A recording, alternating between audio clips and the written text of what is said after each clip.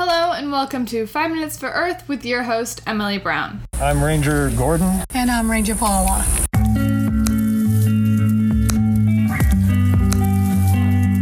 So this week we're talking about light pollution. Woohoo! Light pollution is basically the brightening of the night sky by man-made lights. Oh, and guess what? This is the first ever episode of 5 Minutes for Earth that has been recorded in person. Yep, all of our other episodes have been online. We got together on an unfortunately windy day wearing masks and chatted. Sadly, because it was so windy, the audio in parts of this episode is not as clear as usual. You can hear some wind in parts and sometimes the hissing of bugs in nearby trees. Anyway, please forgive rough audio. Also, sorry for posting the podcast so late. It will be back out on its normal time and day next week.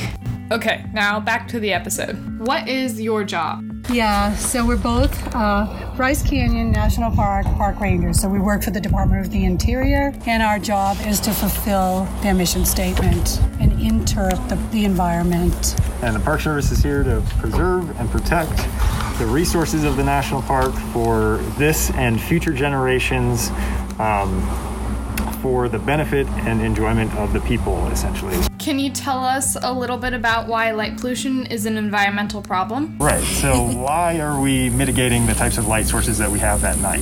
Why does it matter? Why does it matter? Right, so not only is light pollution bad for human enjoyments of the night sky, but it is also not great for wildlife. And in order to protect our resources here at the national park, we are protecting the night sky as a resource itself and protecting the wildlife that are here that use the night sky, right, for navigating at night, for example.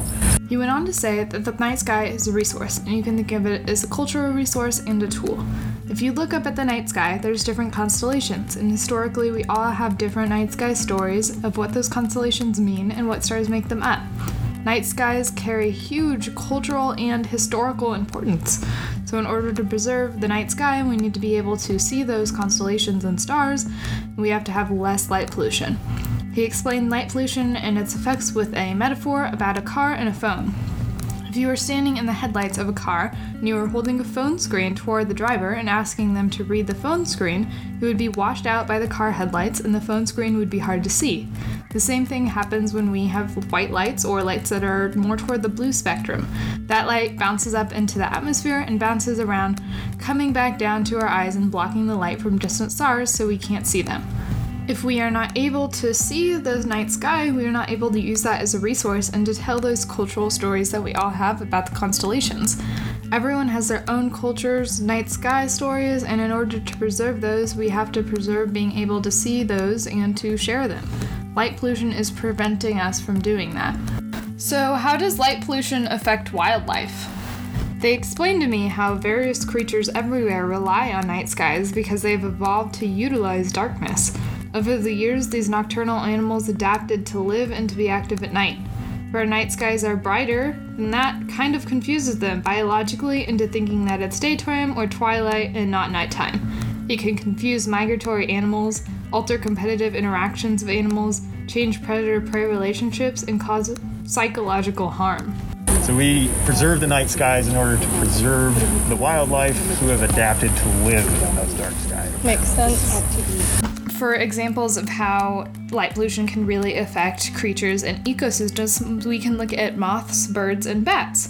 Moths are unable to resist light, and they can fly up to a mile for things as small as your porch light.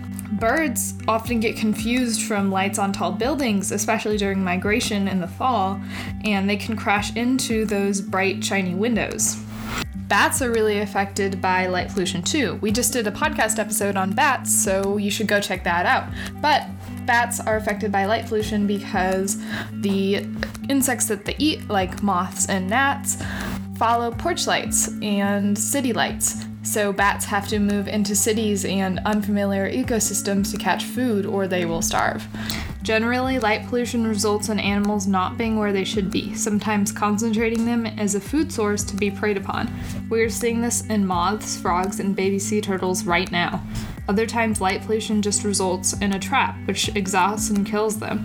you can see how light pollution can really mess up ecosystems and result in long-lasting problems as well as biodiversity loss. So how can people reduce or stop light pollution? Things like having a cycle for our lighting systems, turning them off at a certain time at night. For the most part, people don't use their front porch lights or like the walkway light from midnight to 4 a.m. Generally, people are not walking around here, right. So we can have a system that turns those off at that time. And it also involves switching out light bulbs from white light to red light. So we have, for example, in our housing units, our porch lights are red lights. So if we do work late or we go out to a friend's house at night, we kind of come back, we leave our porch lights on, but instead of being this bright blaring white light, we have red light bulbs. Cool. So those are examples. Another example of that, can I add? Yeah, go for it. Would be how it's shielded. So the direction of the light. So if you have different type of light fixtures, some light fixtures throw the illumination up into the sky. It has no benefit to the people below. So some type of shielding or a direct lighting. Other things you can do to stop light pollution include using dimmers or motion sensors on really important lights and just trying to turn your lights off, either when you go to bed or when you're not using them. Also, education is a really great way to stop light pollution. A lot of people don't know how big of an issue light pollution is. And of course, all these light pollution solving actions also help save energy, and that's always a good thing. Light pollution is such a big environmental and cultural issue. Can you imagine looking up at night and not seeing any stars? That's some people's realities already because of light pollution. And it's so easy to make a change to stop light pollution. Whether it's just making sure your lights aren't wasteful, or getting light timers, or just turning your lights off at night. It's so easy for all of us to make a difference to help stop light pollution and preserve our beautiful dark skies. So go make a difference today for our skies, for our stars, for our planet, and for our future. Thank you both so much for being on the podcast this week. Yeah, no problem.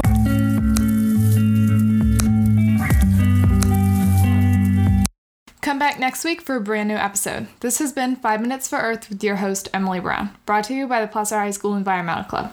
Please take a moment to visit our website, linked in the show notes, or follow us on Instagram at Placer_environmental_club. We post tons of educational stuff and ways you can help the environment over there, so go follow us.